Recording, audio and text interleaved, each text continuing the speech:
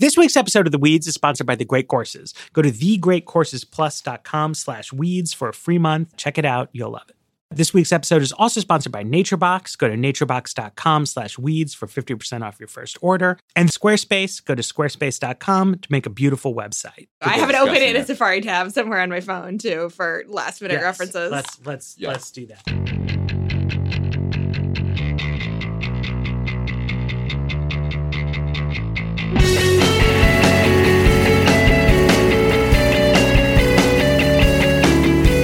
Hello, welcome to another episode of The Weeds, Vox's policy podcast on the Vox Media Podcast Network. I'm Matthew Iglesias. Joined in the studio, two special guests. Ezra and Sarah are off at the second Vox Conversations conference. So I've got my colleagues Dylan Matthews and Libby Nelson here with me.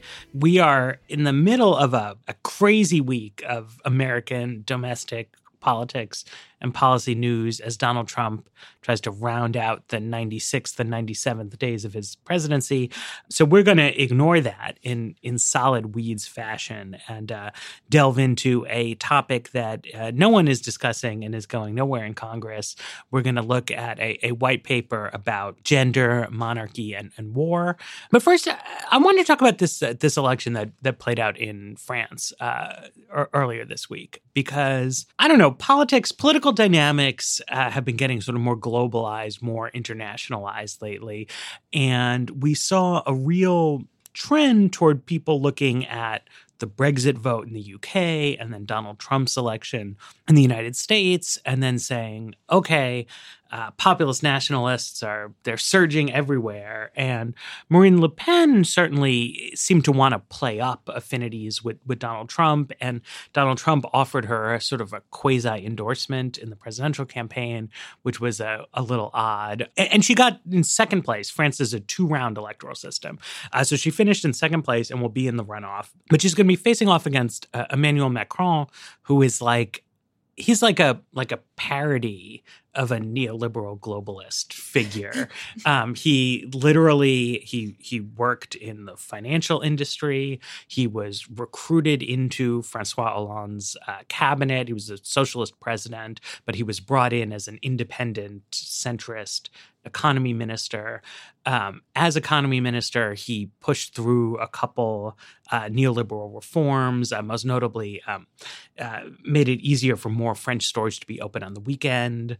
Then he quit the cabinet to launch an independent centrist campaign in an election race in which there were a lot of sort of pro-Russian views issued by a lot of candidates. He was the one who said, no, France needs to increase its defense spending, integrate more with NATO, needs to stand for the European Union and the European idea. He was targeted by all the, fake news kind of people. Somehow like Pepe Twitter bots were now attacking him and all kinds of stuff.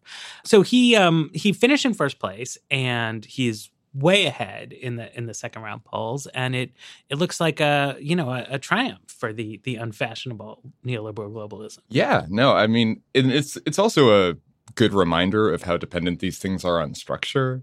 Like, those were the top two finishers, but there were four candidates who all roughly got 20% of the vote. And just behind Marine Le Pen was François Fillon, the former sort of conservative prime minister who was embroiled in this corruption scandal. And then right after him was Jean-Luc Mélenchon, the sort of far left, Insubmissive France, I believe is his movement's name, candidate. And they all got roughly the same share of the votes. And in sort of Scandinavian-style proportional representation system, they would have sort of roughly equivalent blocks in the parliament. But because of the wacko jungle primary system that France uses, sort of the two people who squeaked to the top get to move forward. And just because of the nature of how we interpret elections, people draw a lot of meaning from that.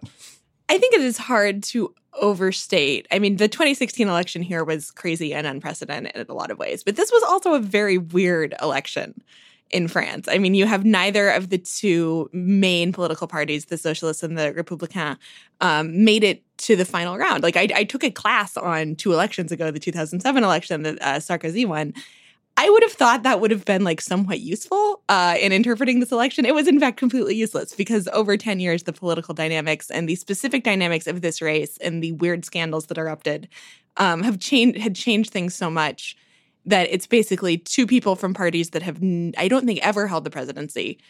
No, definitely have never held the presidency, are basically looking to be in charge. And they have almost no support in parliament, right? Mm-hmm. So Macron has like invented a political party that's never run candidates before. The National Front has been along for a long time, and her father was presidential candidate, and sort of, National Front is making a run at the presidency has been a story in France for a long time, but they have what, I think 2 members of parliament? Yeah, one of whom is her niece. Right. I mean, it's a little bit strange, right? I mean, you imagine a third-party presidential candidate in the United States, or somehow a race that became between 2 different third-party candidates, but then you knew, or it seemed unclear that they would have any actual congressional support, right? So it's not totally clear what this amounts to in concrete terms. Well, it's also interesting because France tried really hard to prevent anything like this from happening. So sort of because it has a semi-presidential system where there's the Let's explain that. Yeah. Let's explain how French government works. All right. So it's sort of a melding of the U.S. system where you have a legislature and then the president, and European systems where you just have a legislature and then the leader of the majority bloc in the legislature becomes prime minister and wields executive power. So France has both a president and a prime minister. And for a long time, it was possible because of sort of how legislative elections interacted with presidential elections for the head of government, the prime minister, to be a different party than the head of state, the president. So Francois Mitterrand, the socialist president, had to deal with Jacques Chirac, sort of conservative prime minister. Jacques Chirac, as president later, had to deal with Léonard Jospin, who was a socialist prime minister. And this was sort of referred to as cohabitation. It's sort of analogous to what Americans call divided government. Cohabitation is a way better name for it. It's definitely way more confusing. It's way more confusing. It sounds, I mean... It feels like a vague dig at French social mores, but unlike Americans, French people were very upset with this setup that allowed nothing to get done, and so they changed the constitution in the 90s to shrink the term of the president from 7 years to 5 years to match up legislative elections with presidential elections. So now legislative elections take place every 5 years, along with the presidential elections, and right after the presidential elections. The idea being, you'll have the presidential election, and then just people will vote for whatever party they voted for president to give the president backing and allow them to sort of actually make policy. And that works if you have a roughly 2-party system where either the Gaullist conservative candidate or the socialist candidate wins the presidency, and then their party, which is sort of well organized and can run in a lot of districts, can mobilize. But now you have 2 finalists, neither of whom have a party with that kind of capability, neither of whom are likely to get a majority. I think it was different when Sarkozy was president, but Hollande has a cabinet that is like a socialist-led cabinet, but it's itself a coalition. So it's become like another kind of a mashup of an American and a more traditionally European system, right? Because it's common in Germany or in Sweden or wherever that whoever is the prime minister will be leading a multi-party type coalition. France has also come to be that way in terms of its prime ministership, but the presidency is necessarily indivisible, and it creates a certain amount of ambiguity as to like who is actually the chief figure in the government, right? And that would be exacerbated if you have a situation where you probably have Macron as a president, ideologically positioned in the center, probably with a relatively weak parliamentary party behind him. And so then he is appointing either from the left, either a center left or a center right coalition cabinet of some kind. And then it's actually going to be that cabinet that gives sort of the flavor to what is the government actually about in terms of the policy outcomes. Right. And there's less power invested in the president to stop them from sort of passing stuff. That's like another subtle difference from the US system, that like the socialist prime minister in the late 90s adopted the 35-hour work week over the objections of Chirac and the conservative president. And so, yeah, like I don't know what policies will come out of that, but they might be rather different than whatever Macron ran on. So I've been reading, I was reading this morning about the legislative elections, and as far as I can tell from Le Monde, the basic assumption right now is nobody knows what's going to happen, and we have to wait and see who wins the presidential election to have any idea what's going to happen, which is also, I am exhausted imagining having a legislative election immediately after the presidential election. I think I'm glad we don't do it that way. I cannot imagine a situation like this. I guess if Trump had been the third-party candidate that occasionally he seemed to be trying to be, and if we had seen a lot of Trumpist, like, down-ballot candidates, that would be the only analogy. Well, but we didn't, and that's kind of an interesting fact that has continued to... It would be as if Clinton's campaign had collapsed early and made it clear that Sanders was going to be the Democratic nominee. So Michael Bloomberg had hopped in.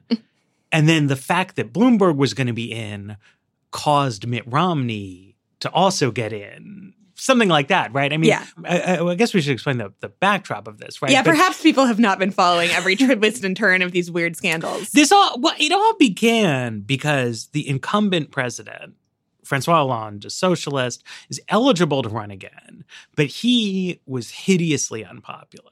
So he decided to step aside and not run again. So then in the socialist primary, his prime minister, Manuel Valls, was sort of, I guess, like you would call him, the establishment candidate in there. But he lost to a left-wing guy, Benoit Hamon, who tried to sell himself as the French Bernie Sanders. Which is a position that is up for grabs, as far as I can tell, in the American analogies to this race. Yes. Well, then later, the hardcore communist became the French Bernie Sanders. I should say, I find these analogies all to be a little bit suspect because all of these candidates are running on programs in terms of the level of taxation and the generosity of the welfare state that are well to the left of Bernie Sanders' platform. Like Le Pen's platform is to his left. Right. Fillon's platform was to his left. Like Macron is like this huge neoliberal sellout. And so like his big reactionary idea is that all companies should be forced to engage in collective bargaining with their workforces, as opposed to right now in France, that happens at the industry sector level. So obviously I get the sense in which like he's the centrist and Hamon was on the left, but the context is completely different, right? For a French politician to stand for a government guarantee of health insurance and heavily subsidized college tuition would not in any way like mark you out. Like that's what the fascist wants. That's what the communist wants. It's what the centrist wants. And right. and it's almost like France is a very different country and with different political systems and social mores. I don't know. But there's more like transnational interest in these things. So it got sort of mapped onto itself. So anyway, this left-wing guy won the socialist nomination, but Macron had also been a member of Hollande's cabinet. So over time, he started to seem more like the sort of de facto socialist candidate. More and more sort of bigwigs from the party were endorsing him.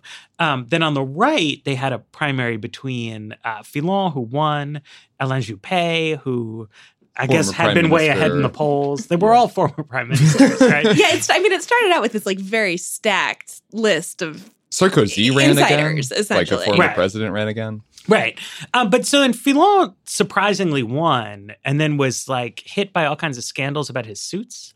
Oh, not just his suits. Oh, no. It's so much I want to talk. Yeah, I want to talk about the scandal because it is so weird and so French. A lot of it was about what is called emploi fictif, which basically means fictional jobs. And is essentially that he kept putting members of his family on his payroll, which is a thing that people sort of do in France. Like, this is not a weird scandal that he was the first one to ever have. It just was very bad. And there were so many investigations that, as I recall, there was this like bizarre day when he was supposed to give a press conference about whether or not he was going to stay in, and just like more damning facts kept coming out. I think American politics has been so weird that I've been following French politics slightly less than I used to, and I feel that I have missed some really great things. Well, and he like publicly said like, if I'm under investigation for this like blatant corruption, I will step out of the race. And then it was announced that he was under investigation, and then he did not That's step aside. that's what that was. He kept saying he was going to address it, and then he just stayed in. And almost, I mean, he came pretty close. He came very close to beating Le Pen. And also, had he stepped aside, I mean, this is part of what's interesting. We're talking about this total meltdown of everything, non-party candidates. But if he had actually stepped aside and Juppé had stepped in, the odds are like really good that his replacement candidate would have won the election. Well, and Fillon ran on this weird platform. So he's like very pro-Russia. He wants like austerity, like has not been proposed in the mainstream of French politics in a long time. He wants a big crackdown on immigration, not as big as Le Pen and the National Front want, but a substantial one. And so he was just like a little out of the mainstream for a conservative candidate. And so all the polls of him against Macron showed Macron beating him pretty handily, not as handily as against the sort of far-right candidate, but pretty handily. And Juppé was like a center-rightist, well within the French mainstream, and like very easily could have beaten Macron. Right. So he had the ghost jobs, and he was taking bribes. He was being hit by these various scandals that kept almost forcing him out of the race. But in the end, he sort of soldiered on. And I guess Donald Trump has maybe taught people that they should just forge ahead. Oh God, I didn't even think of that connection. Yeah, I mean, I don't know. That shamelessness is also like not necessarily not a feature, an innate feature of French politics either. Well, yeah, but like Hollande like had an affair while in office and like had his like mistress move into the presidential palace at some point. Like what is and isn't allowed in French politics is wildly unclear to me. Learning is great. You know, if you listen to The Weeds, you probably like to learn, and there's never been a more important time to learn and to stay informed. That's why I'm a big fan of the Great Courses Plus, and I want you to sign up too. It's a great library of video lectures presented by award-winning experts on a ton of different topics. They got politics, world history, economics, but also like funner stuff, you know, how to cook, how to take better pictures. They have over 8,000 lectures. New ones are added all the time. You stream them on your schedule. You watch on your smartphone, your tablet, your laptop, your TV, wherever you want. Anything that has a screen on it, you know, they will deliver the Great Courses Plus too. So lately, we've been checking out the surveillance state, big data, freedom, and you. Cybersecurity expert Paul Rosenzweig looks at the government's role in providing security from threats like digital espionage and hacking, while also preserving our rights to privacy and freedom. It's a fascinating subject and one that, you know, I'm thinking about more and more. So sign up for the Great Courses Plus, and as a listener of The Weeds, you get a free month by using our special URL, thegreatcoursesplus.com/weeds. Get your free month. You're going to love it. Sign up at thegreatcoursesplus.com/weeds. That's thegreatcoursesplus.com/weeds. I want to talk about some of the dynamics, though, that are more universal than these sort of particular, like, I am stretching to imagine an analogy for the emploi fictif in the United States. Like, I guess it's Ivanka Trump working in the White House. I don't know. But the scandal there is that she has a real job. Yeah, it's the exact opposite. It's like an emploi actuel. I mean, first of all, like, Le Pen made it to the second round, which is not insignificant, even though it looks like at this moment that she is going to get completely plastered and run over in the final. Like that, given how long the Le Pen have been running for president in France, like that's still pretty noteworthy. The other thing is this sort of continued rural-urban, globalist, not globalist divide that we saw with Trump, we saw with Brexit. It's showing up again in France, where you have a candidate of the educated, the cosmopolitan, the people with French results don't really tier out by education level the way we do in the US, but the polls were sort of broken down by professional status. And basically, Macron was the candidate of the educated professionals and the slightly less educated, but still the nurses, teachers, civil servants, like that level of you need a college degree to do this kind of work. Le Pen was the candidate of people lower down on the socioeconomic ladder. There was this weird geographic divide where almost all of the west of France went for Macron, the east of France, which is more industrial or post-industrial, went for Le Pen. Even if there is not like a global network of nationalists, which is a really weird concept to think about, there are these dynamics. In France, despite being very different to the US in a way that Britain, for example, is not, these dynamics still seem to be playing out there. Yeah, and I mean, to me, the common elements of the divide underscore the extent to which it's a mistake to look too hard at specific economic issues. There are ways in which Barack Obama's policies like fell short of delivering for working class people. And there are also ways in which Francois Hollande's policies did. And there are probably ways in which Angela Merkel, I don't know as much about Germany.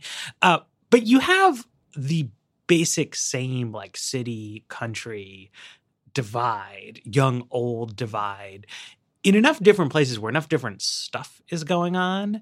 And like, you can't say, well, if only France had a universal healthcare system, then people wouldn't be upset about globalization and immigration, because they do. Right? They're upset about the immigrants being in their universal healthcare system. And so it's, to me, the transnational nature of the populist nationalist phenomenon argues for taking it at face value. That you have a whole bunch of different countries that are experiencing substantial demographic change due to slowdown of native birth rates, rapid aging of the native-born population, influx of immigrants who are non-white, often non-Christian.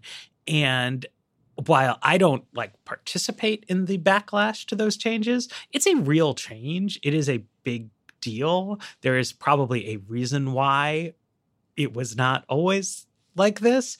And it is, to some extent, like more reasonable than people give it credit for, that there would be a big backlash. Like when a big change happens, it would be weird for it to be totally uncontroversial.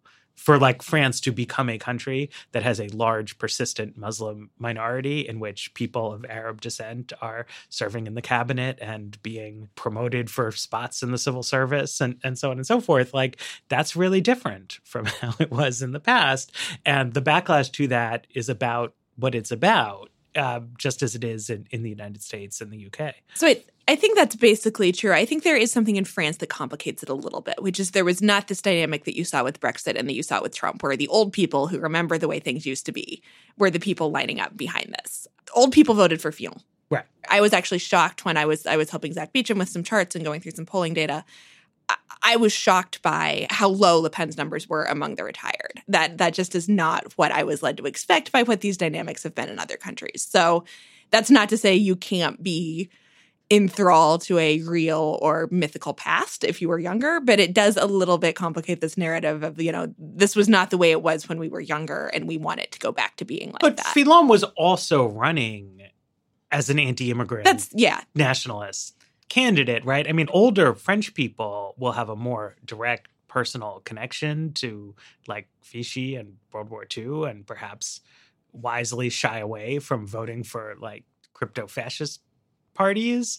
But like the French conservatives adopted the like anti-immigrant, anti-Muslim campaign concept, it seems to me. Yeah. I know we're getting to a white paper sort of later in the show, but sort of one paper that's really framed my thinking about this kind of stuff is there's a good paper by this guy, Branko Milanovic, who does a lot of stuff on global inequality and sort of disparities between individuals at a global scale. And he had a paper called From Proletarians to Migrants. And it was making the point that like in the 1840s and through 60s when Marx was writing, it really was true that across industrialized nations, there was this class of proletarians who were roughly in the same state of things. And so sort of a transnational organization of them against the ruling class made some sense. Whereas now, like the main economic divide in the world is between sort of people in poor countries who desperately want to get into rich countries given the massive economic benefits that migration offers them, and the people in those rich countries, regardless of whether they're rich or poor. When you start thinking of it in those terms, it sort of makes sense that you'd see this pattern across the rich world, since it's sort of an argument within a class. It's an argument within the economic elite from a global perspective about how to deal with this inequality and whether to sort of accommodate it. This is sort of analogous to how Bismarck and some other capitalists tried to ameliorate socialist tendencies by sort of offering welfare programs. And the modern equivalent would be someone like Macron arguing for openness toward immigration and openness toward migrants versus people looking to protect the class position and forestall this kind of uprising. Right. I mean, what complicates it is that I feel like there's like, I think a lot of people like want to have the take that like this is the new axis of politics around the world, is like on nationalism versus globalism rather than on like traditional redistributive topics. And it's almost conceivable that, depending on how you read her platform, that like Marine Le Pen would give us that politics. But like in the United States or even in England, the parties continue to have really big gap on like super banal, like what should the tax rate be kind of politics that you know confound what seem to be the emotional drivers of voter behavior these days.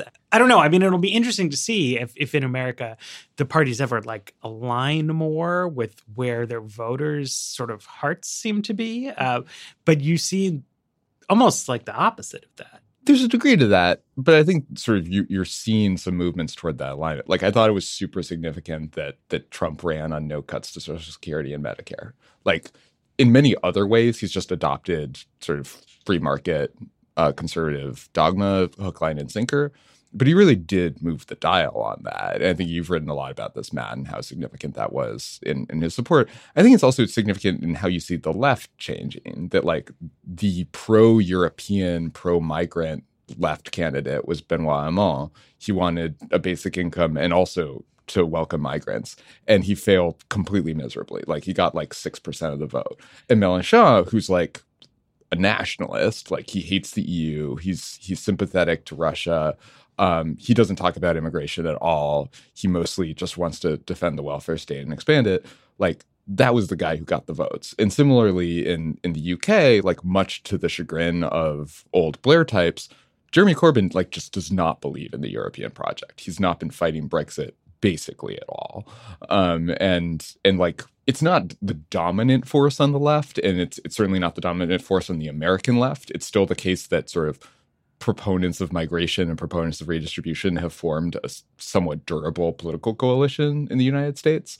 But there are sort of fractures in that along the edges. Yeah, I think one thing in the U.S. that's a little bit different is the close identification of the left and with anti-racism. And that I think is tangled up in the migration question in a way that, for example, in France, where it is literally where the government cannot ask you about your race, those same dynamics don't quite play out. They still, you can tinker around at the edges with it in other ways. There certainly are these dynamics there. But I wonder if that's sort of one of the reasons that we have not seen that dynamic emerge here quite so much. Like you cannot try to be the candidate of the coming non-white majority in America and like at the same time be like, and also we want to keep all the immigrants out. I mean, you can be, but that's a really, really difficult tightrope to walk. And I can't imagine how that would work. No, I think that makes sense. We'll let that be the last word and pivot. I really wanted to talk about this good classic Weeds thing, policy idea, big thinking, not on the news. Dylan Matthews of Vox.com was on the Twitter machine last week, I think it was. And he was talking about national service. Yeah. So normally when I'm wrong on the internet, Matt doesn't ask me to explain myself to the listenership of a vast podcast. But we could try that though. We could try that every week. Nobody's wrong on the internet. What many people are wrong on the internet. I think I was probably wrong on the internet. But what is national service? Let's talk about this. National service. So if you live in Washington, D.C. or like work in the policy sphere, you'll notice that usually men, usually in their 40s or 50s, become very enthusiastic about the idea of setting up a program where people do a year or two of compulsory national service, either in the military or for sort of AmeriCorps, to sort of working in schools, maybe some kind of service to the government for a few years. This is not sort of an unheard of thing in developed countries. Most European countries did this until relatively recently. I think only like 6 years ago, Germany got rid of their conscription. South Korea does this. Singapore does this. It's a pretty common feature of a lot of states. And I think there are a lot of attractions to this. I think sort of civic-minded folks like the idea of inculcating a sort of sense of duty and country in young citizens. I think there's a nostalgia for sort of the leveling effect of the draft and of sort of widespread military service among men in the 40s and 50s. I think among anti-war types, there's a specific interest in military conscription as a way to build opposition to large-scale sort of deployment of ground troops. I think that argument has become less potent now that we just do all our wars with drones. But it's a widespread idea. And so Ted Kennedy was a big fan of expanding national service. Obama and McCain both had sort of national service planks in their 08 platform. David Brooks, I think, talks a lot about this as a part of a sort of... Yeah, when you were starting, I was like, you just mean David Brooks. Just say David Brooks. Yeah. I don't mean to subtweet David Brooks. Anyway, I have historically thought that this was a really bad idea for a few reasons. There's sort of the libertarian, you shouldn't force people to do labor unless you have a pretty good reason for it. But my main objection was I think nationalism is an incredibly pernicious force in the world. I don't know for a fact that these programs sort of helped build a sense of Frenchness or Germanness that's driving support for the National Front among the young. That would not shock me. And I'm really nervous about any national program that builds that kind of sense of identification with the nation toward potentially nefarious ends. But I was at this conference in San Francisco about sort of how to design a universal basic income. And this is a topic I've written about a lot. I was on the Weeds a little while ago to talk to you about it, Matt. And I think the hardest thing when you're thinking about any program to increase the amount of money that the government gives to poor people, you have to sort of run up against this deservingness objection that people really don't like their tax dollars going to people who they feel don't deserve it. And this is something that goes back to sort of the British poor laws. Even in Henry VIII's reign, they made distinctions between the deserving and undeserving poor, almsmen who would hand out sort of church charity made these kinds of distinctions. And it's not just an American thing either. Even in countries with much more generous welfare states, their guaranteed income schemes make sure that you work or have some kind of work requirement. And that's a really big problem if you're proposing a policy where just everyone gets money, no strings attached, no work requirements, no nothing. And so one idea that sort of came up in this conference, and it was Chatham House rules, so I can't sort of say who brought it up, but was to sort of tie this to national service. And so instead of having a compulsory system where by law you have to serve the state for a year or two or else you go to jail, you would say to people, you don't have to do this. You don't have to do your national service stint. But if you do, you're entitled to a basic income payment for the rest of your life and to economic security. And so the idea was that this would solve the deservingness objection, that people would not object to giving a pension to people who've served their country the way that they object to a traditional UBI system. And that was attractive to me. It's not my ideal world policy. I'd rather just give people money. But I thought it was an interesting idea that sort of tries to address this very real political problem with trying to expand redistribution. If you're anything like me, sometimes you want a snack, and if what's around to snack on is junk food, you're going to eat junk food, and it's not great. So if you want to sort of live a healthier life, you can start snacking healthier with NatureBox. They make snacks that actually taste great, and they're better for you. They're created with high-quality ingredients that are free from artificial colors, flavors, or sweeteners, so you can feel okay about snacking. I like some of their dried fruit stuff. They got great apples. They got great pears. They also have some, slightly more indulgent pretzel-y things in there that I also go for. And they've recently made their service even better. You can order as much as you want, as often as you want, with no minimum purchase required, and you can cancel it at any time. So it's really simple. You go to naturebox.com, you check out their snack catalog. There's over 100 snacks to choose from. They're always adding new stuff. So you choose what you want. They deliver it right to your door. It's easy. With NatureBox, you'll never get bored. There's new stuff there each month. It's inspired by real customer feedback. And if for some reason something comes, you don't like it, they will replace it for free. That's a good opportunity to try out something new. So right now you'll save even more because NatureBox is offering our fans 50% off your first order if you go to naturebox.com/weeds. So you go to naturebox.com/weeds. That way we get credit. You get 50% off your first order. naturebox.com/weeds. I always feel like the inference that people are making there is a little bit backwards. That I remember, when I was in college, I read Theda Skocpol's book, Protecting Soldiers and Mothers, about the origins of the American welfare state. And she's making this exact point about the deserving and undeserving poor, and that, early classes of American social welfare are Civil War veterans should get pensions.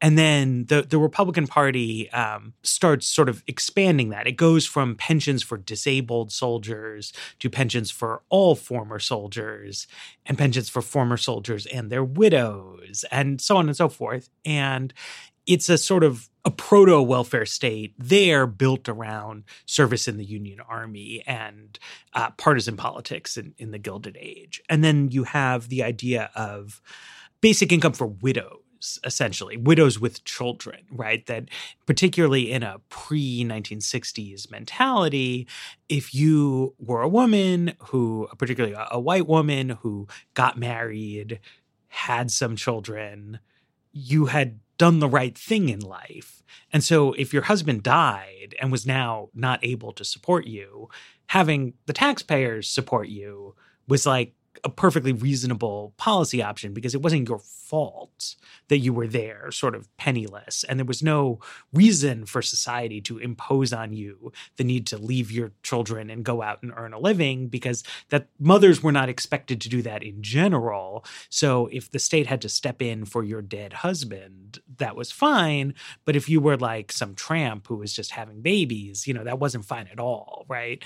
And then we had a move toward a sort of more rationalist system in which welfare payments are just based on objective need rather than on how you came to have the children. And the politics of that get much, much more fraught. So something Skocpol argues is that when you had like World War II, right, there was near universal participation in the war, right? Not every single person served in the military, but basically every family had either someone working in the military or working in wartime military production. And even when you didn't, it was such a comprehensive total war with the war bonds and the, don't eat meat on Tuesdays, whatever it is, right? It's like Americans as a whole were waging this war. And so then in the post-war 10, 15, 20 years, you have a spirit of like, self-congratulation, right? Like we deserve it. And you have this even more explicitly in the UK. Yeah, I was just bring that up. Right, the Labour Party campaigns in 1945 on a platform, we need to build a home fit for heroes, right? Because it's like all of Britain fought the war, so we can all have a universal welfare state. And I guess the question of like this idea Dylan was floating is, without the actual war, can you gin it up? Because to me, one of the striking things is that the Home Fit for Heroes did not actually strictly test your eligibility for the NHS based on whether or not you had sacrificed in the war. It was like there had been so much sacrifice, and the sacrifice was so close to universal that the electorate was like, yeah, we're going to just say we have a solidaristic national mindset now, right? Whereas the idea of this sort of like compliance culture where it's like, yeah, you'll do the service and then you'll deserve it. It seems almost like too obvious of a fake to me. Because like we could say like, oh, well, like you served sophomore year in high school, like good for you.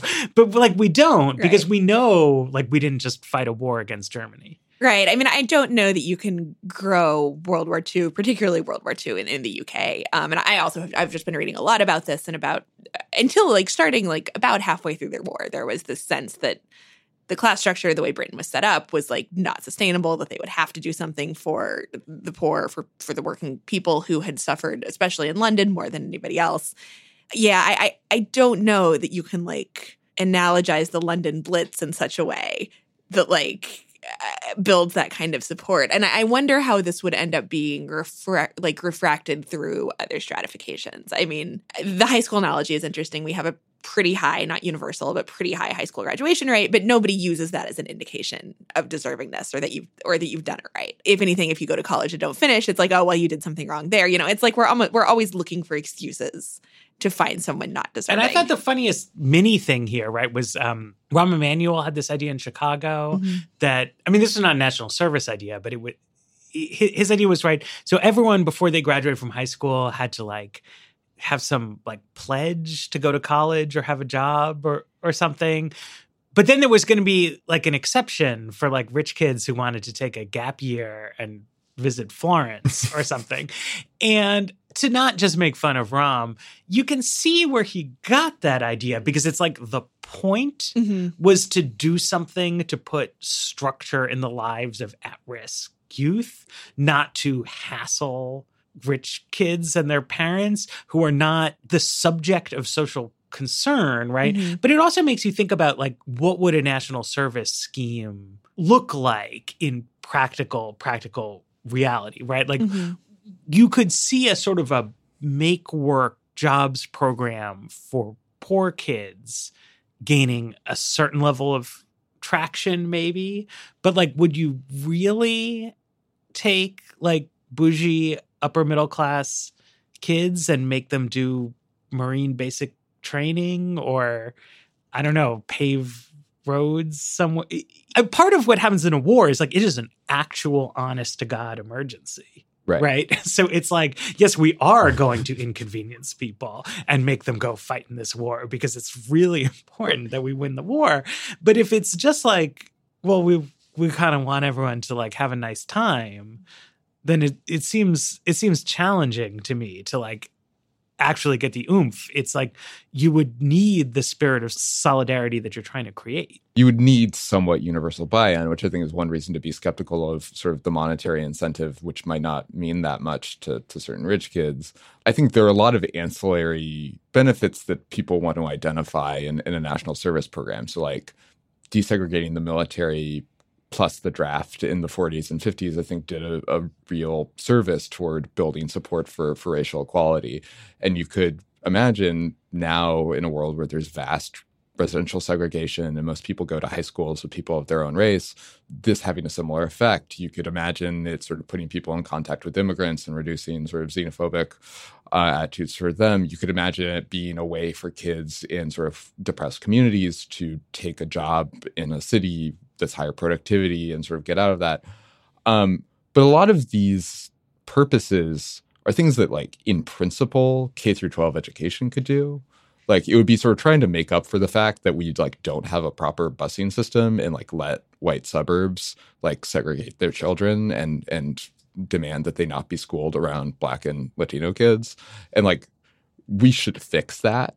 And this is sort of a sort of after the fact attempt to plug that hole. Yeah, I think I have some perspective on this from covering education that I've been sort of thinking about as we've been talking about this, which I hate to be the cliche person who's like, I think the devil of this would be in the details. But like, I think there are a lot of people across the political spectrum who can broadly get behind the idea of requiring someone to serve their country is a good thing. There are vastly different ideas of what that means and what is valuable service and what is make work. And not only are they different ideas, they're probably almost diametrically opposite in terms of what is good and useful. And I agree. I think a benefit here would be social mixing, would be getting people from different geographic regions, different backgrounds to, like, meet and find things in common or have horrible fights that would ruin the program within, like, 6 months. Like, who's to say? But I'm like imagining describing this, and I am seeing the, like, analogy on Breitbart to communist China in the 1960s where they sent the intellectuals to the countryside, like, literally as I am thinking this out. I feel like Breitbart would probably support sending intellectuals to the countryside. Yeah, maybe that's the wrong. Yeah. Maybe Breitbart was the wrong. But you know what I mean? They're neo-Narodniks. No, but I mean, to me, it just seems like a very direct analogy to how we don't manage public schools in the United States, right? That, like, it would be logistically a little bit of a hassle to create racially integrated public high schools in the District of Columbia rather than neighborhood-based public high schools in the District of Columbia. Like, people would not be going to the high school that was the closest to their house. But also, this is a tiny city. But also, like, people object to school busing programs, not primarily for the commuting inconvenience, right? But because they actually oppose the idea of forcible socioeconomic integration in their child's life. So a national service program would be, like, a legitimate logistical burden on people's lives for the purpose of accomplishing this thing that we object to accomplishing on a much sort of simpler level, all of which suggests to me that just if you are someone who, like, wants people to have to go through more mandatory integration, it would make more sense to keep pushing on the somewhat hopeless door of school integration, because the logistics of doing that are pretty solid. Like, if people really wanted to have racially mixed public high schools, like, I think we know how to make that happen. The challenge would be convincing them that they do want that. But you would need to do both things in national service, right? Like, first you would need to convince people that they actually want to do it. And then you would have to devise some whole notion of like, how does it work? What do they do? Blah, blah, blah. Whereas we already know what 16-year-olds do all day. Like, they go to high school and we know how to transport people from their homes to high schools. It's not like, it's just a political problem. And we have municipalities that, like, Hartford, this might have changed since I last read about it, but I believe Hartford has like a pretty good busing program that is pretty successful at desegregating. And yeah, like, if Montgomery County and Maryland agreed tomorrow to take some DC kids into their public schools, you could get a lot of this stuff done, but they don't, because they like don't want poor Black kids from the. But is there like good evidence on school integration type policy? Like, does this actually work? So a lot of the research on integration, it's difficult because a lot of the research on integration was done at a time when schools were actually being integrated, which was the 70s and 80s. Scores for Black kids in integrated schools went up faster than in segregated schools. I believe scores for white kids went up as well, but I am not 100% certain on that. I know they didn't get worse. Right. And so this has been bandied around a lot in the past few years, which it's interesting how conversations and all kinds of other subjects feel like they were changed by the election in a way that this all feels a long time ago. But it was like 6 months ago that really the big topic in sort of liberal talking about education circles was like, integration a good thing or the only good thing that we need to pursue. I have not read all of that research myself, and my sense is there may have been some other confounding factors in that time, just because you weren't just integrating schools, you were taking kids out of schools that had been like bad and underfunded, and were in many cases putting them into better schools that I suspect had an effect there. But generally, I mean, the research on integration is pretty good in terms of it being a good thing. And then it was just almost completely abandoned in favor of, No Child Left Behind, accountability type policies. The winds just shifted so utterly as this era changed that it also feels like a cop out to be like, but that was a really long time ago, and who knows what would happen today? Right. Because it was a deliberate policy choice for that to be a really long time ago. But it was, but the evidence at the time seemed to indicate that it was working. Yes, and it was. There's pretty solid evidence that it was working. There was a really good. There's a really good feature in This American Life, and I believe the Times Magazine also, by Nicole Hannah-Jones, going through some of the evidence about this, and that it still does close the achievement gap. And we don't know a lot of ways to do that fully. Like, there are some really effective charters that have some really effective methods, but the results seem pretty good. And I think that actually undersells it. That I think in education circles, there's a tendency to focus on some sort of standardized metric of learning outcomes, of what sort of share of a standard deviation of improvement in test scores you get from something. And that's super important. Like, I don't think that's meaningless. But I think a lot of the benefit from desegregation isn't educational, it's civic. Like, one thing I've like thought a lot about since the Trump win is that we need to think seriously about how to build a political economy that like produces citizens who are less susceptible to racist demagoguery. And that's really, really hard. And I think Zach Beecham has written some stuff about how Canada does this. And a lot of it is just like really aggressive teaching of multicultural values in the schools. And I think a really effective way to do that in the American context is through desegregation. And that won't show up on like some standardized test results. It won't show up in anything that's easily quantifiable. But it's really, really important. Yeah, I should say that, like, I believe that desegregation is good and worth doing, regardless of whether or not it works, and that these sort of evidentiary conversations in some cases miss the point, which was sort of what the argument has been around this in the education community for about the past 6 months. The other thing that's interesting is that because everything ends up being a debate about charter schools, in some way charter schools have gotten looped into this because charter schools, because of the populations they target, tend to be purposefully hyper-segregated. And so this has, in some ways, it has become, I think, a very not a false choice, because like these are a choice between two different approaches, but like the debate has somehow been set up as like integrated quote unquote neighborhood schools that are no longer really neighborhood schools because of residential segregation versus like hyper segregated charter schools.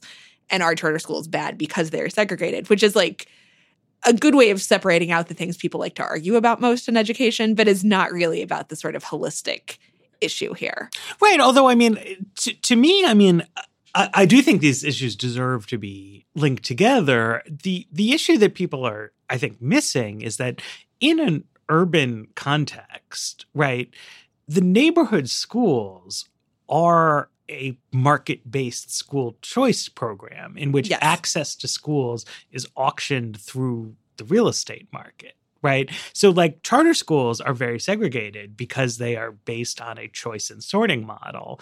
And neighborhood public schools are also based on a choice and sorting model with just a price mechanism rather than a marketing mechanism, right? And if you wanted to create integrated schools, you would have to substantially reduce the amount of choice that people have. I mean, you could have some of both, but like you would have to be saying these schools by design are going to be racially integrated. In Singapore, they have some of the world's most racially integrated housing. And the reason they do that is they make the apartment blocks be mixed, right? So like a block cannot be too much Chinese by law in their system. We are not going to do that. We could do that with schools, though. It's not a totally unreasonable idea, but it would require pushing back against both the chartery version of choice and the neighborhoody version of choice in favor of a, real very centralized system in which we're saying, look, you have to do this in order to maintain like a larger social goal that we think overrides like your mom's idea about where she wants you to go to school. And that's, not, I don't know, it's not really the American way. People are, argue about charter schools because they're arguing about unions. But in big cities, like, it's two sides of the same coin in terms of people getting to pick their school. Squarespace. Make your next move, make your next website, and make it beautiful with Squarespace. Squarespace is a service that they host a website for you, they create a domain for you, and they let you design a website out of a series of award-winning templates that they look great, they look really professional, they'll make you look good, and they're incredibly easy to use. I have been working on the internet for a million years. When I started out, I was making my own blog websites, I was putting funny stuff in brackets and, reading HTML books and asking my roommate who was a computer science major. And it's too hard for most people, particularly to make anything that looks good at all. But these days, everybody, needs to be on the web. If you're a business, if you're a designer, if you're a photographer, if you're a writer, running a restaurant, if you have any kind of project going, you're going to want to be on the web. And you're also not going to want to spend a lot of money, go through a lot of hassle, or put in a ton of work. And Squarespace is the way to do it. It's drag and drop. What you see is what you get. Incredibly simple. And they provide award-winning 24/7 customer support, so you don't need to worry about any of the technical aspects of it. Check it out at squarespace.com. You're going to see it's really easy, it's really affordable, and I think you're going to be really happy with it. Make your next move with Squarespace. Right. And there are other things. I mean, like, I think it's perfectly reasonable to support desegregation and still say that, like, we've learned really interesting and important things about pedagogy and how to structure a school so that kids more effectively learn from randomized charter experiments. So like, I think we have a lot more evidence on the importance of long school days and sort of teachers who in certain sort of models of teaching that the KIPP schools and other places have tried out that are probably applicable even in a desegregated model. I'd be interested in that if they were. I'd be interested especially in an economically integrated model because we've got really far afield here, but one of the interesting things about charters is that like suburban charters have like kind of meh results. And charters in places where the schools are already as generally perceived, quote unquote, pretty good do. And I'm curious, like, I don't know if it's because, I think in part it's because that model, people have not tried to take that model to places where the schools are like otherwise pretty good. The charter sort of try to appeal on different grounds than like, we're going to be in school all day long and we're really going to raise these kids' test scores and all of that. I always wonder if I should send Jose to there's a KIPP school near my house. And I wonder if I should send him there for the sake of the takes. I could do. You should send him to the Chinese bilingual school so you can survive in our Mandarin-dominated future. I think that is the hardest charter school to get. No, that's what all the bougie people in DC want to do. It's like, oh yeah, he'll be some bilingual. He can be viceroy of northeastern United States in the Chinese conquest. But I'm more interested in the short-term takes. And like, I sent my rich toddler to a no excuses charter school. Let's see what happens to him. I don't think anybody's interested in takes on language immersion schools, but I would be very interested in like long-term outcomes. As someone who like believes deeply in language immersion and has taught it, I also do not fully believe that going to a Chinese immersion charter school is going to make you fluent in Mandarin when you're an adult. But that we are now way off topic. It depends on what our Chinese overlords want. Surely. Speaking of overlords. Oh, wow. Okay. Well, what if our overlords were overladies? Oh my God. I think I have to leave this room. No, explain what this paper is. Yeah, I guess I found this paper, so I have to talk about it. You do. All right. It's wild. This is wild research. So the title of this NVER paper is just Queens. It is a recent working paper examining basically this sort of, to me, annoying gendered myth that if women were in charge, we wouldn't have war, is really the underlying thing here. One fun thing about this paper is I am 99% sure it was conceived in a world where it was going to be released in a Hillary Clinton presidency and would have felt slightly more relevant and actually less like charming and offbeat than it does to me right now.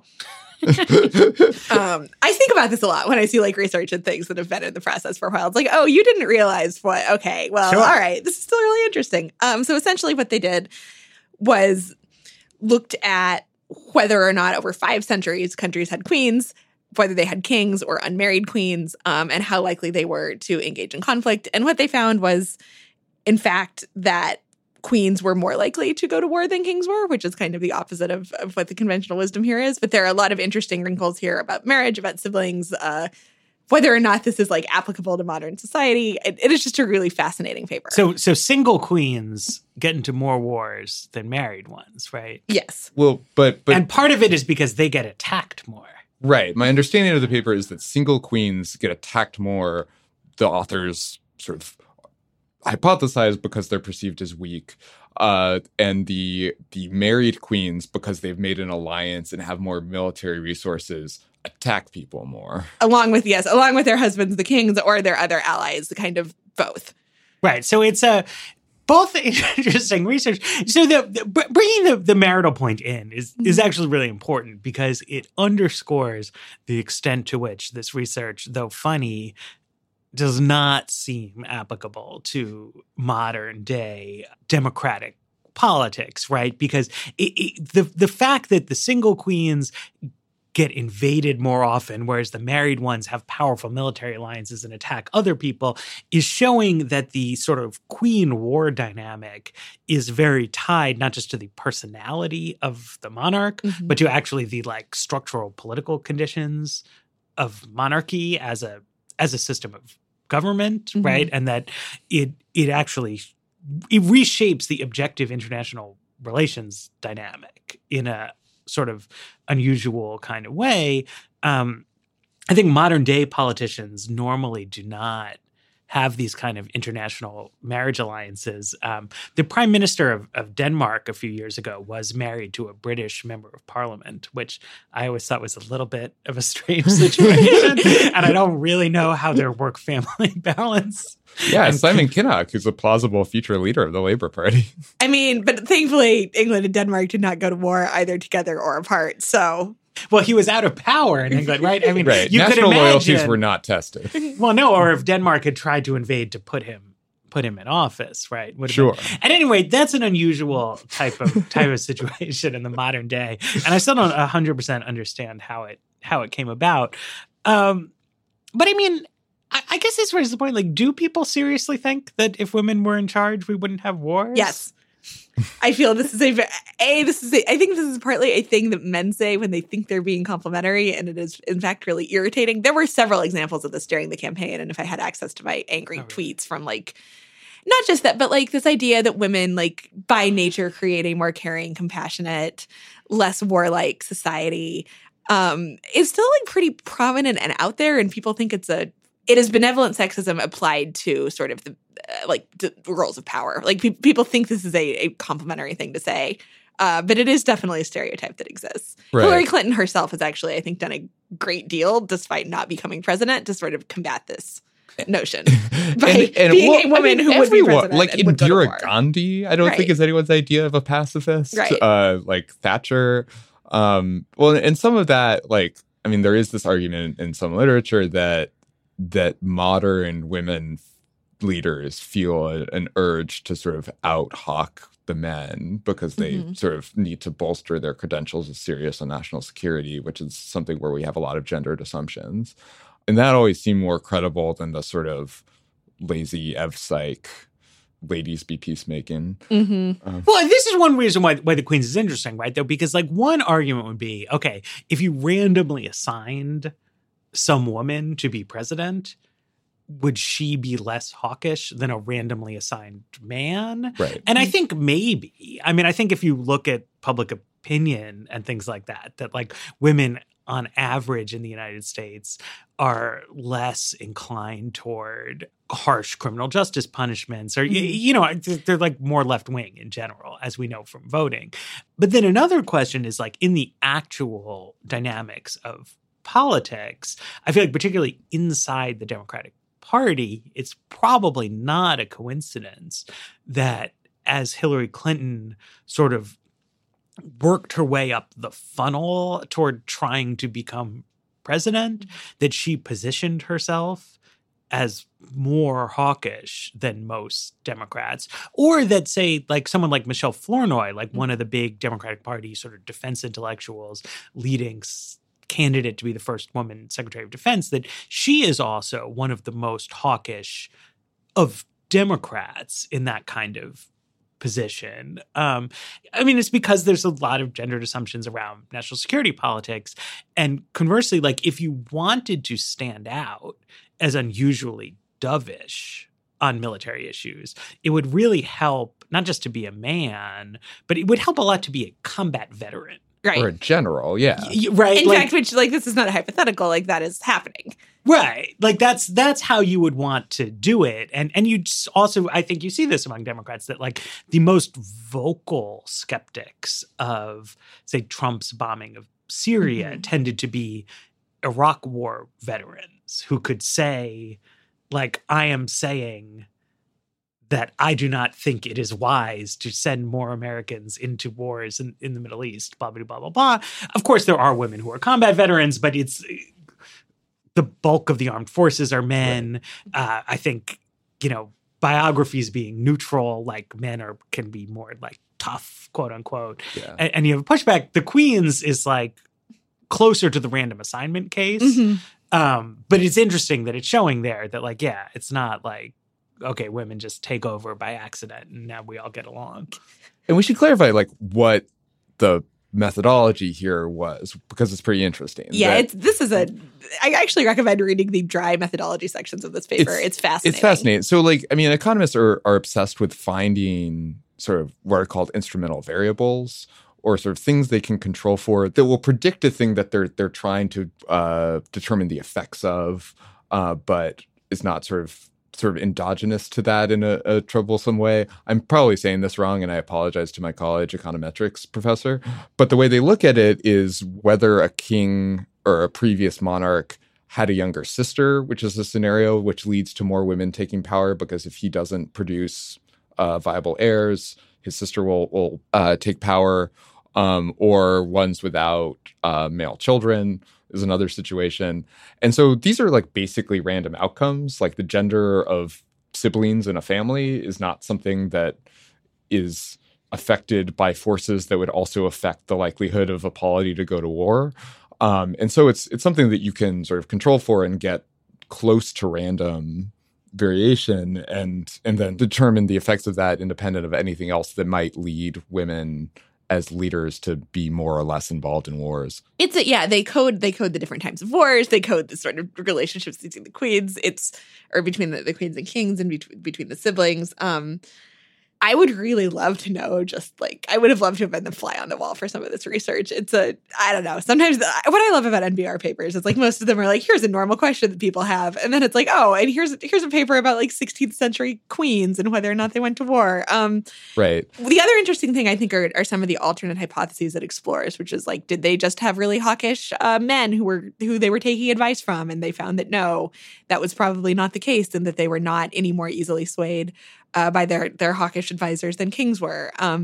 It's an interesting paper in part because of its actual findings, but also in part because of the like assumptions it's examining and what that says that we're asking this question in the first place, or that these are the assumptions we make about this. But what's like the takeaway of this if you were trying to, a little slipshottily extend it forward to the modern world? So they try to do this, and it's like not particularly convincing to me. Broadly speaking, we may expect to observe systemic differences in war policy based on a ruler's gender if, and then here's some like very large ifs, if male and female leaders organize their goals differently, including who they recruit into their governments and who they enlist to play supporting roles. So it's sort of like if men and women govern in like extraordinarily different ways, this may have extremely different outcomes. But I don't know. That feels like a little bit of a stretch to me. Or at least that's like a thing that you could attach to the end of any paper on gender and power. And I'd be like, yeah, that sounds right. Well, but I mean, so we've discussed, I think Sarah Cliff discusses with us on previous episodes of the show, but on domestic issues that I think are a little easier to code, Mm-hmm. We do find that women legislators are more likely to introduce bills on certain kinds of topics related to child and family policy, and that holds when you control for partisanship, when you control for district ideology, things like that. So, I mean, it does seem to suggest that men and women are governing differently on some kind of dimension. It's hard to test a foreign policy analog of that because like the sample of state legislators is really, really big, and the sample of presidents is tiny, and the sample of women presidents is 0, which is like why you need 500 years worth of international data to make this work at all. But it still doesn't strike me as a crazy hypothesis. No, I don't think it is. And I think, the idea that women or their countries will be attacked more because they are perceived as weak or perceived as less likely to fight back, I don't think is limited to like royal reigns. The problem is there's so many other factors these days that go into like who's having a war with each other that it's also very difficult to sort of like pull that one strand out and look at that. Right. And I think it's also important to put this in the context of just like war is a lot less common, yes. In particular interstate war, that they didn't find any effects on civil wars, but they did find effects on interstate war. And interstate war is just like becoming a thing of the past. Like there are incidents, obviously. We bombed Syria the other day. But I think this is one clear finding of Steven Pinker's research on this. Decades ago, John Mueller had a really good book called Remnants of War, arguing that interstate war was something like dueling or slavery that seems inextricable from the way that the modern world works, but that's actually just an idea that can fade away like any other. And I think sort of in a context of a decline in wars all being told, sort of it's harder to make fine distinctions between how men and women make war and what the sort of, there's just like too small of an end now. Which is a good thing.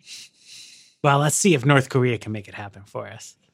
On that cheery note. Get some war podcasts. So with that, thanks to Libby and Dylan for joining me. Thanks to you for listening. Thanks to our producer, Peter Leonard, and to our sponsors. This has been another fabulous episode of The Weeds on the Vox Media Podcast Network.